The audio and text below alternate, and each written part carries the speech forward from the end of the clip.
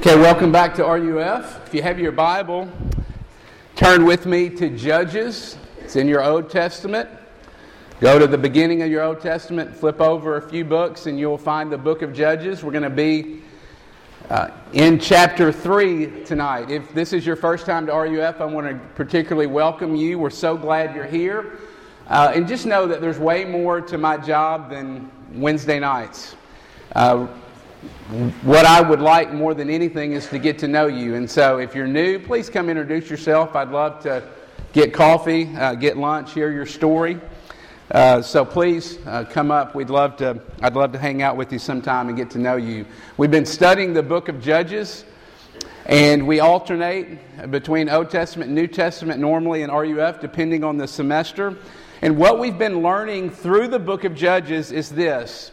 It's a book about rebellious people, but also a book about God's relentless grace. What we're learning is that God's people aren't all that great. In fact, what we are going to see and have already seen is that sometimes they're every bit as wicked, even more wicked and evil than their enemies. But at the very same time, in light of all of that, God pursues His people with a relentless grace. He pursues His people with patience and love and perseverance. And what we are seeing over and over is that the gospel is over and over through the book of Judges. Because what we are seeing is that this book, on the one hand, looks at us every week, and through the pages of this book, it tells us, cheer up, that we're a whole lot worse than we think.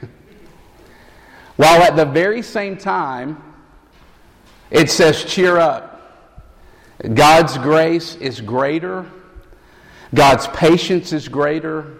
God's love for us is greater than anything that we could ever imagine. So tonight we come to Judges chapter 3. We're going to look at verses 7 through 11. If you have a phone or a Bible or maybe the outline or text printed in front of you on the announcement sheet, you can follow along. This is God's Word. And the people of Israel did what was evil in the sight of the Lord. They forgot the Lord their God and served the Baals and the Ashereth. Therefore the anger of the Lord was kindled against Israel, and He sold them into the hand of Cushan-Rishathaim, king of Mesopotamia. And the people of Israel served Cushan-Rishathaim 8 years. But when people of Israel cried out to the Lord raised up a deliverer for the people of Israel, who saved them, Othniel, the son of Kenaz, Caleb's younger brother.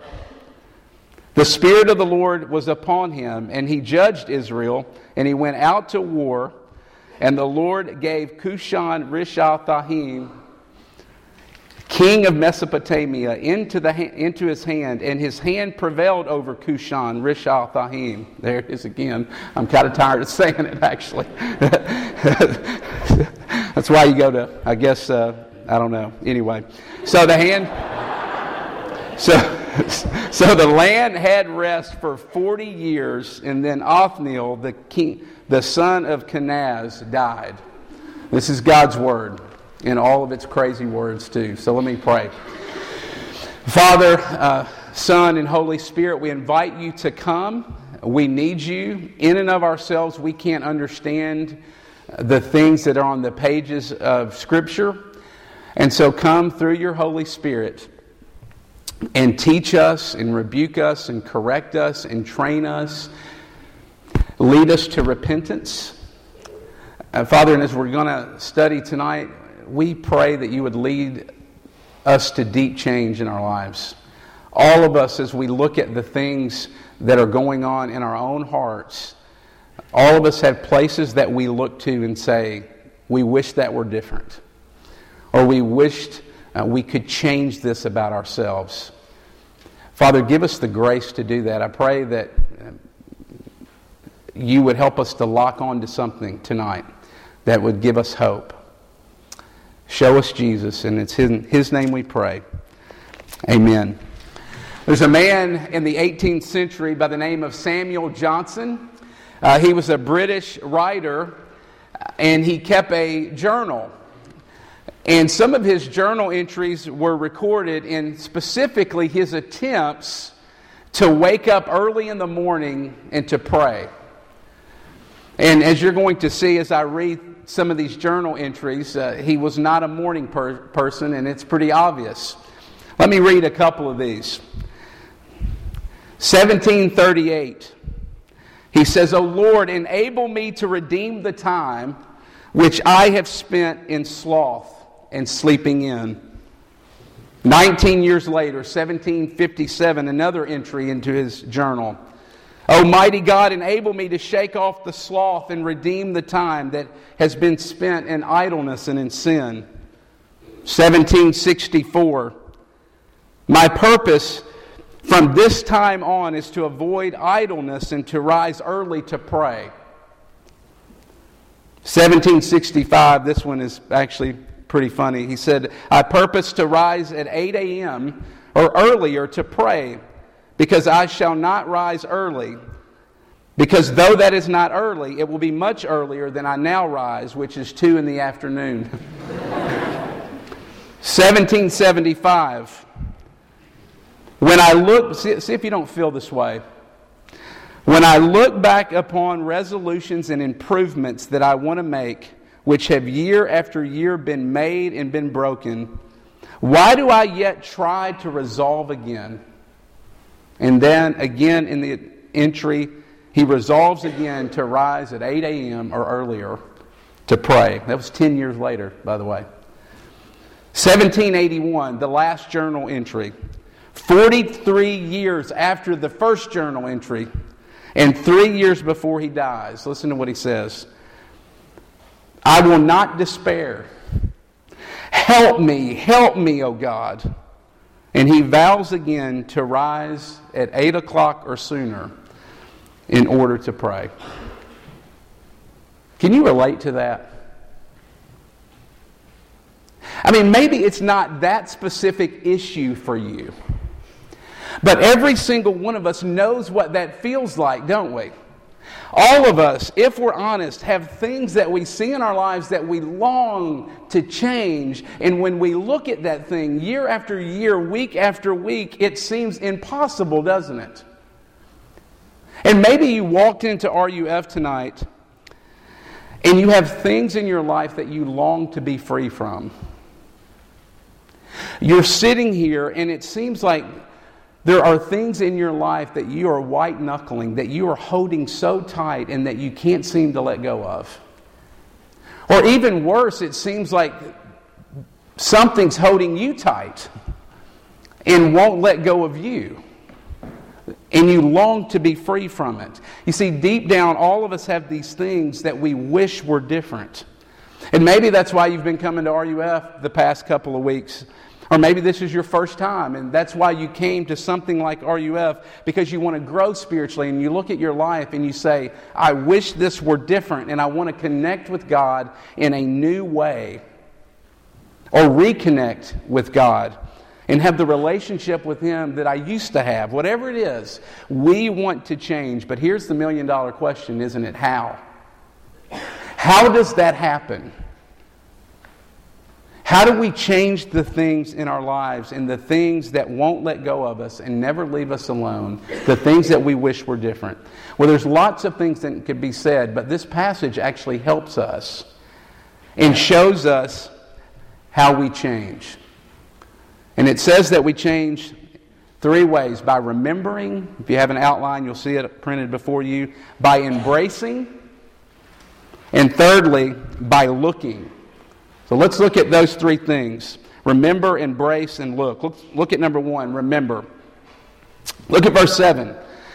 It says, "The people of God did what was evil in the sight of the Lord." Now remember, we talked about this a little bit last week. What was so evil that they were doing? Well, it tells us. Look again.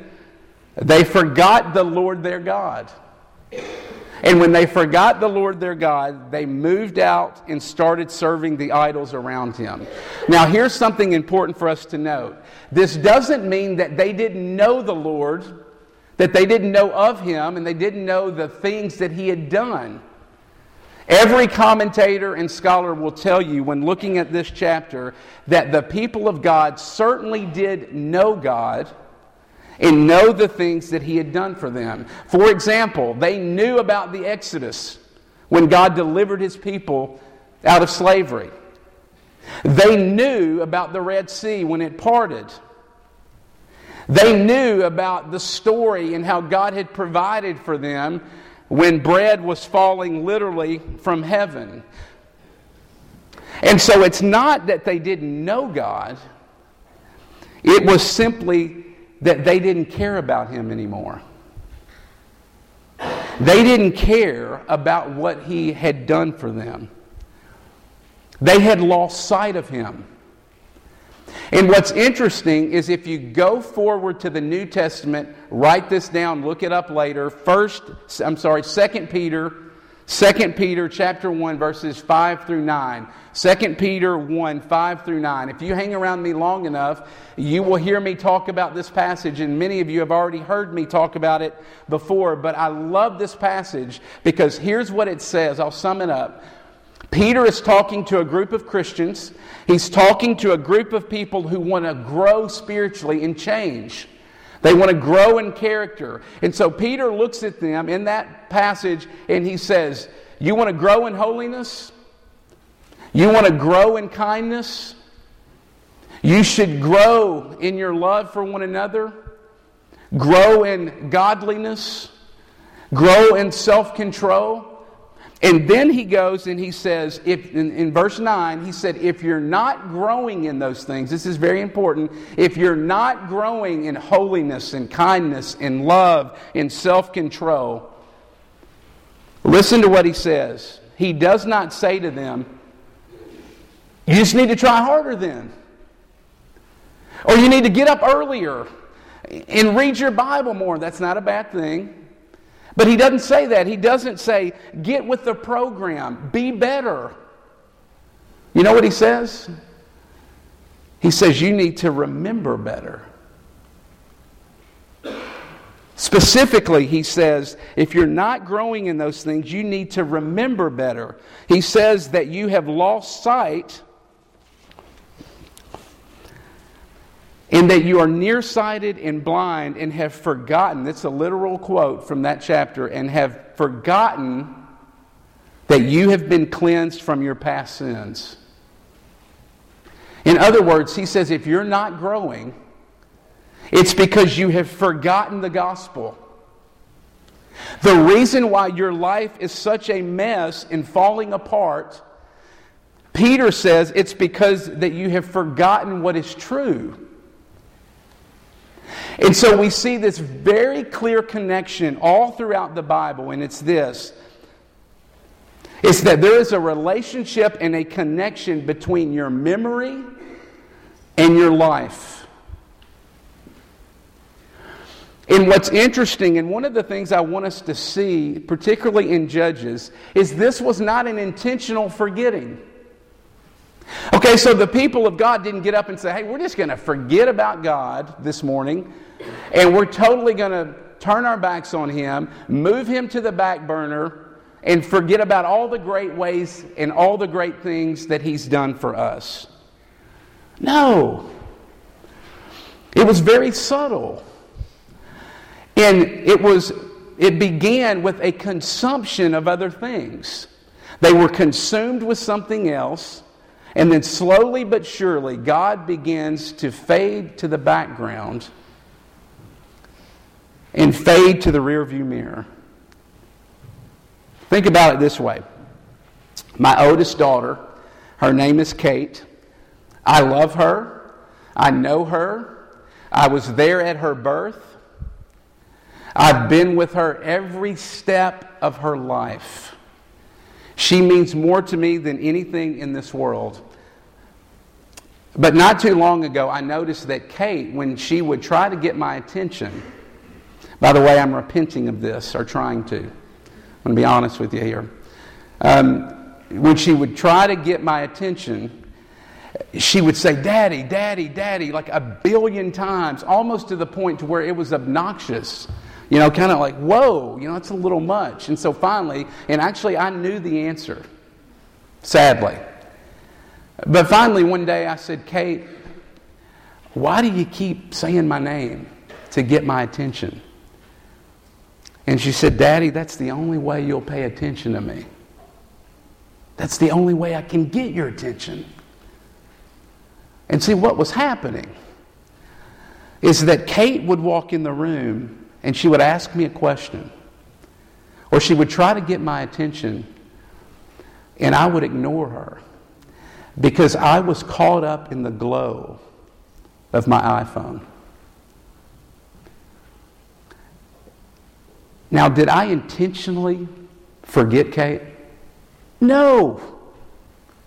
I love her more than anything in this world. But in that moment, something else had captured me more than her. Something else moved to the foreground and moved her to the background. Something else had become more real to me at that moment. And so here's my question for you. What is that for you right now in your life? What is the thing in your life that has captured you in a way in actually taking God from the foreground of your life? This is a question you should write down and reflect on. In taking God from the foreground and actually moved Him to the background. You see, one of the dangers, I think, for us in this room is not blatant atheism, though that is a danger that's very real and worth talking about. But I would say for most of us, the danger for us is that God somehow loses His luster and starts to slip off into the background because we suddenly become more captivated with being popular or being in socially, or academic success, or being more captivated with building our resume, or being more captivated with a dating relationship. So much so that God starts to slowly fade into the distance and ends up in the rearview mirror. And at first glance, we look at that and we're like, that doesn't appear that dangerous, and that's really not that big a deal, Jason. Look at the passage. It's a very big deal. Because look at what happens when they forgot God. When they forgot Him, they stopped growing and they started down a path of destruction. Did you know that is one of the reasons why we have RUF every single week?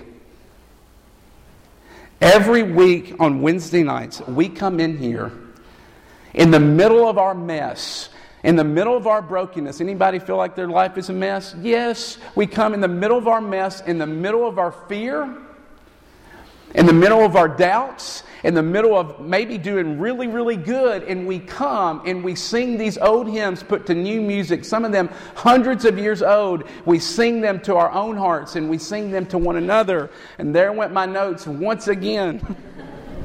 Oh, I'm sorry. I'm going to have to go to a music stand. I've been doing this for 10 years. In the last 2 weeks, it's the only time in probably 250 sermons that's happened, which is crazy. So I don't know what's I don't know. Now I got to get these back in order. Hold on a second.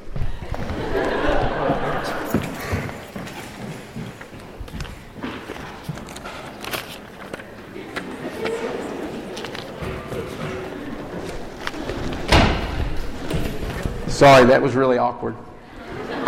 All right, here we go. I might officially have transitioned. All right, so, all right, here we go. Thank you for being patient with me. But that's why we come here. And we sing these songs. And we sing them to our own hearts and to one another and sing them back to God. That's why we come up and someone talks about Jesus from the Word. Why do we do that? To help us remember. to help remind us what is true.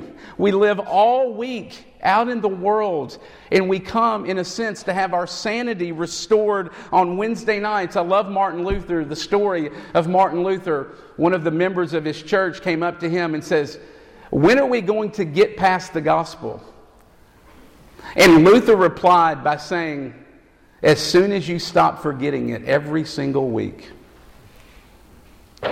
You see, that's why we come. Because on Wednesday nights, we want to remind ourselves of who God is and what He's done through the person of Jesus. That's the first thing. You want to grow, it starts with remembering. Secondly, embrace. Look at verse 8. The anger of the Lord was kindled against His people, and He sold them to their enemies. Now think about that. That's easy, and some of us have read over those things our entire lives without blinking an eye.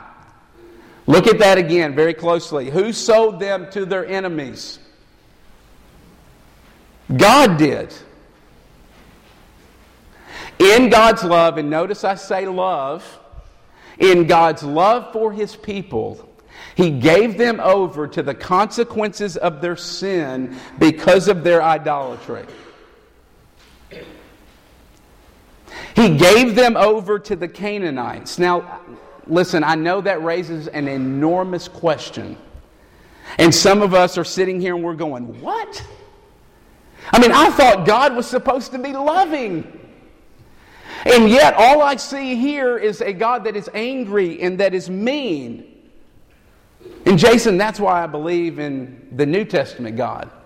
Because in the New Testament, God's loving. In the Old Testament, all I see is this mean, angry God that is making His people miserable. Before you go there, hang with me. Look at verse 9. It says that the Lord heard their cry, and He raised up a deliverer to save them. And so what we see, and here's really what I want us to take away in this second point, is that it's actually the suffering of the consequences of their sin that actually softened their heart and led them back to God. Did you see that? It was actually the suffering that God brought into their life that softened them and led them back to Him. And so here's the question: is it not possible that a good, all-knowing, all-wise, gracious God, much like a parent does with their children, is it not possible that God could bring consequences into His people's lives that they really feel deeply for their own good?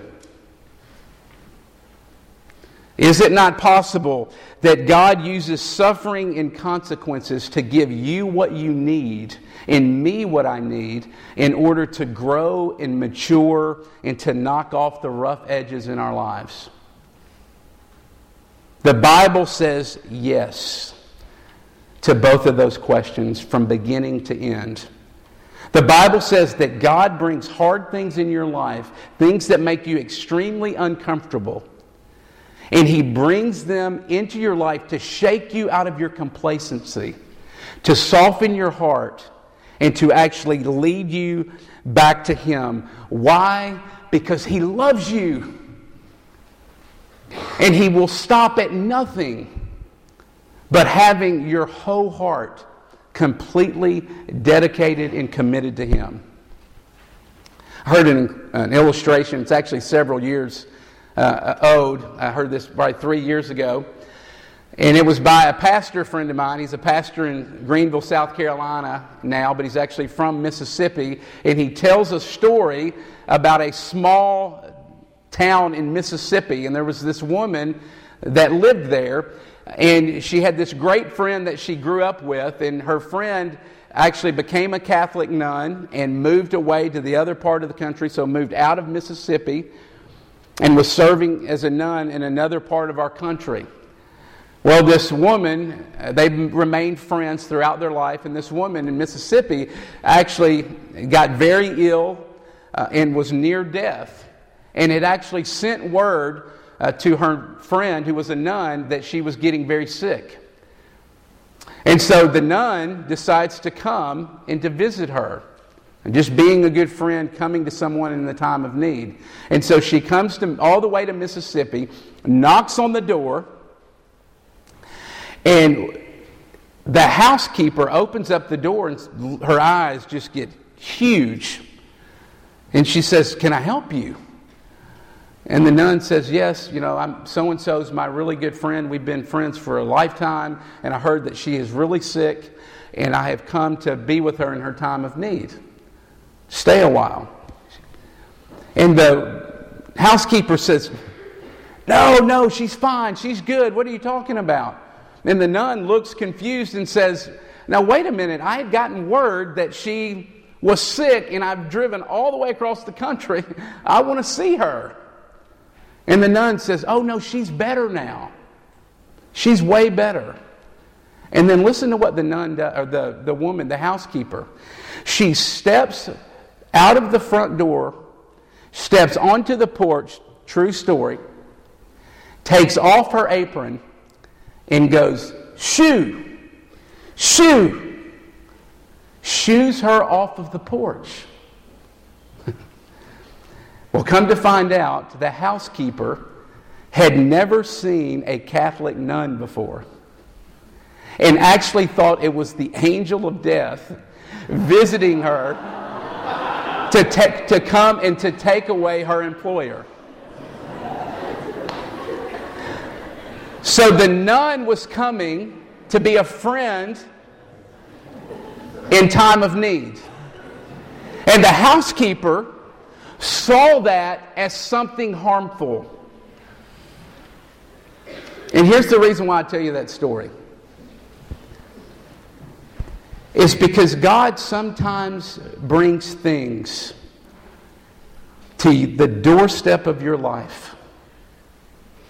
Hard things, painful things. He brings them to the doorstep of your life. And when you open up the door of your life and you look at that, it's easy to believe in that moment, God is out to get me. God doesn't love me anymore. God has sent that into my life in order to hurt me and maybe even kill me. Is what it feels like often in that moment. And even though that looks scary, and it is, and it's very real, God has sent that into your life as a friend to help you in your time of need. He sent that into your life as a friend to give you what you need in order to grow and to learn and to mature and to knock off the rough edges in your life. Do you believe that?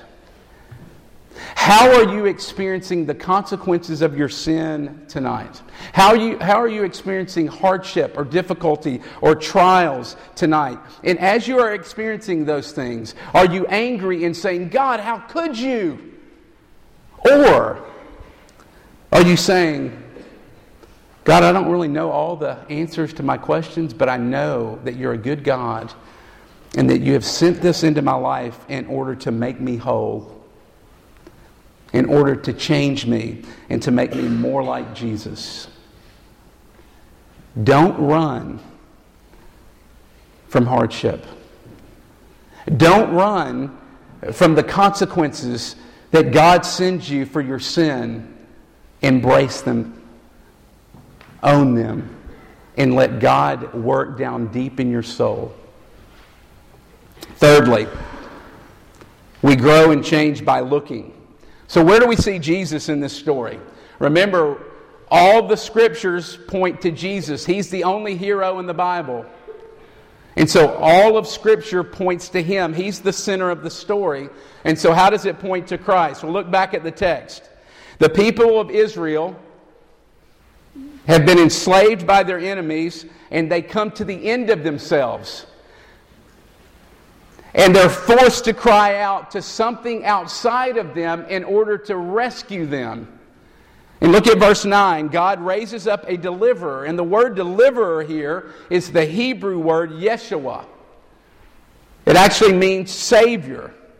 And the Savior in this story, the judge, the deliverer that God sends, is a man named Othniel. And Othniel, the Spirit of the Lord comes on him, and he goes into battle on behalf of the people and risks his life and leads them to victory. And if you look at the last verse, 11, peace comes over the land and on God's people for 40 years. Here's the problem, though. The problem with Othniel is this: he could only temporarily save his people from their circumstances. The other problem is that he could not save them from their real problem, which was them, which was their heart. Because if you see the first verse, or the next verse after, starting in verse 12, they do what's evil in the sight of the Lord again. And so you know what God does? Centuries later, He sends another Yeshua. You know, Yeshua, the Hebrew root, that's the Hebrew root behind the word Jesus.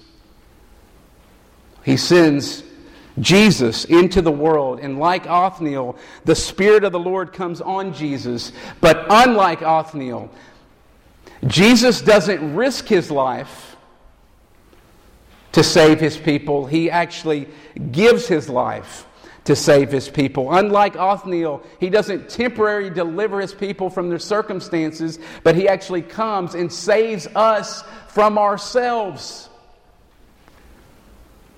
There's an incredible story. One of you actually, I think, sent this article to me.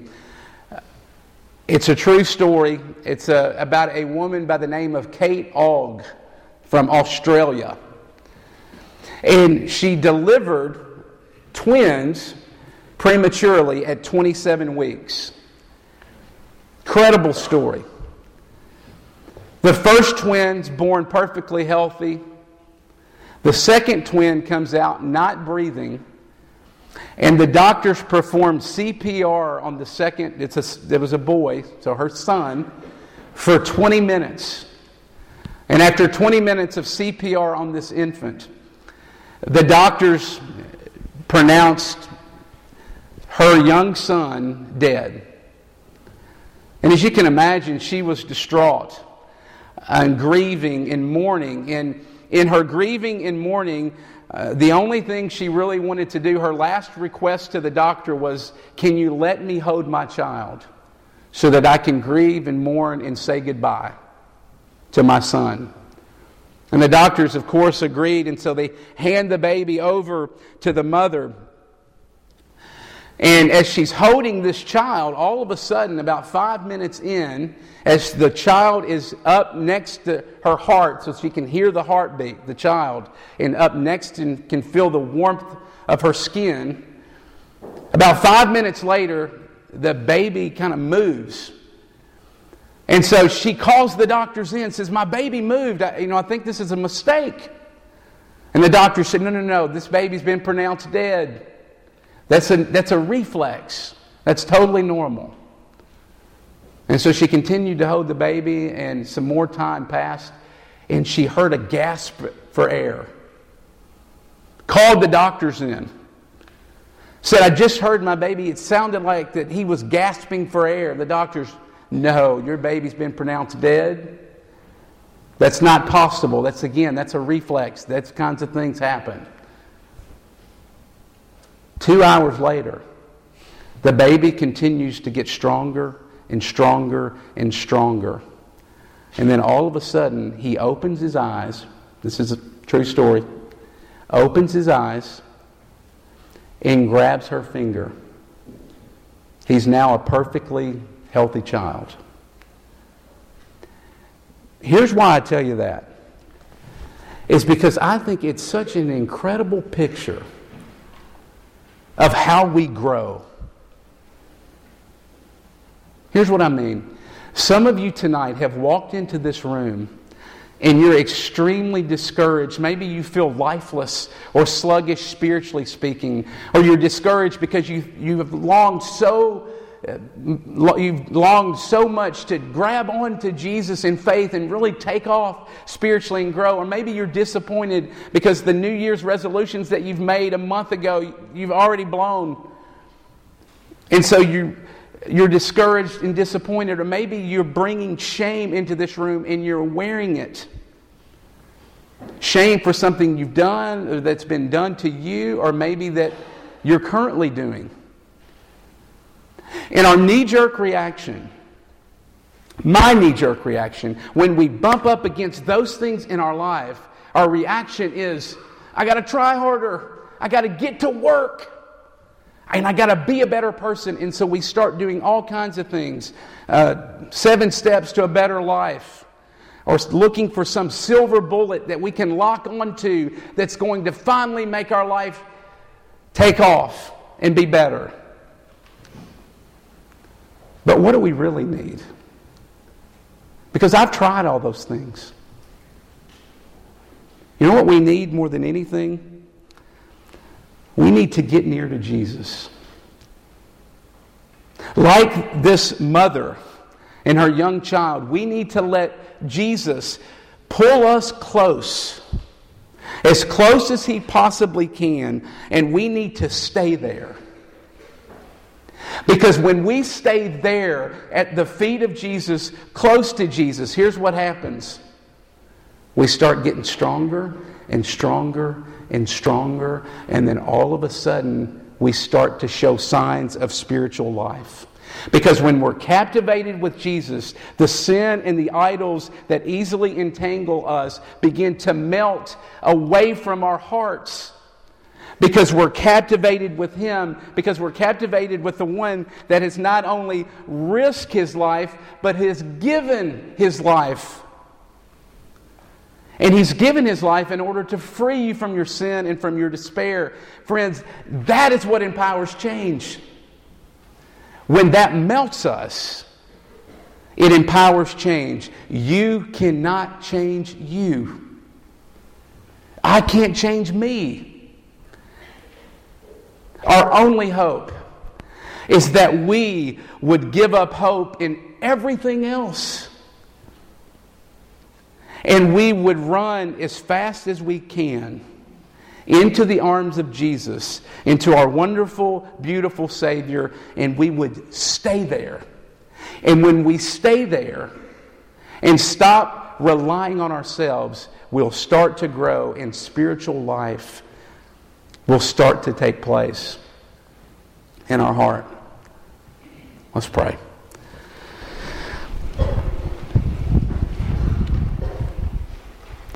Father, I thank You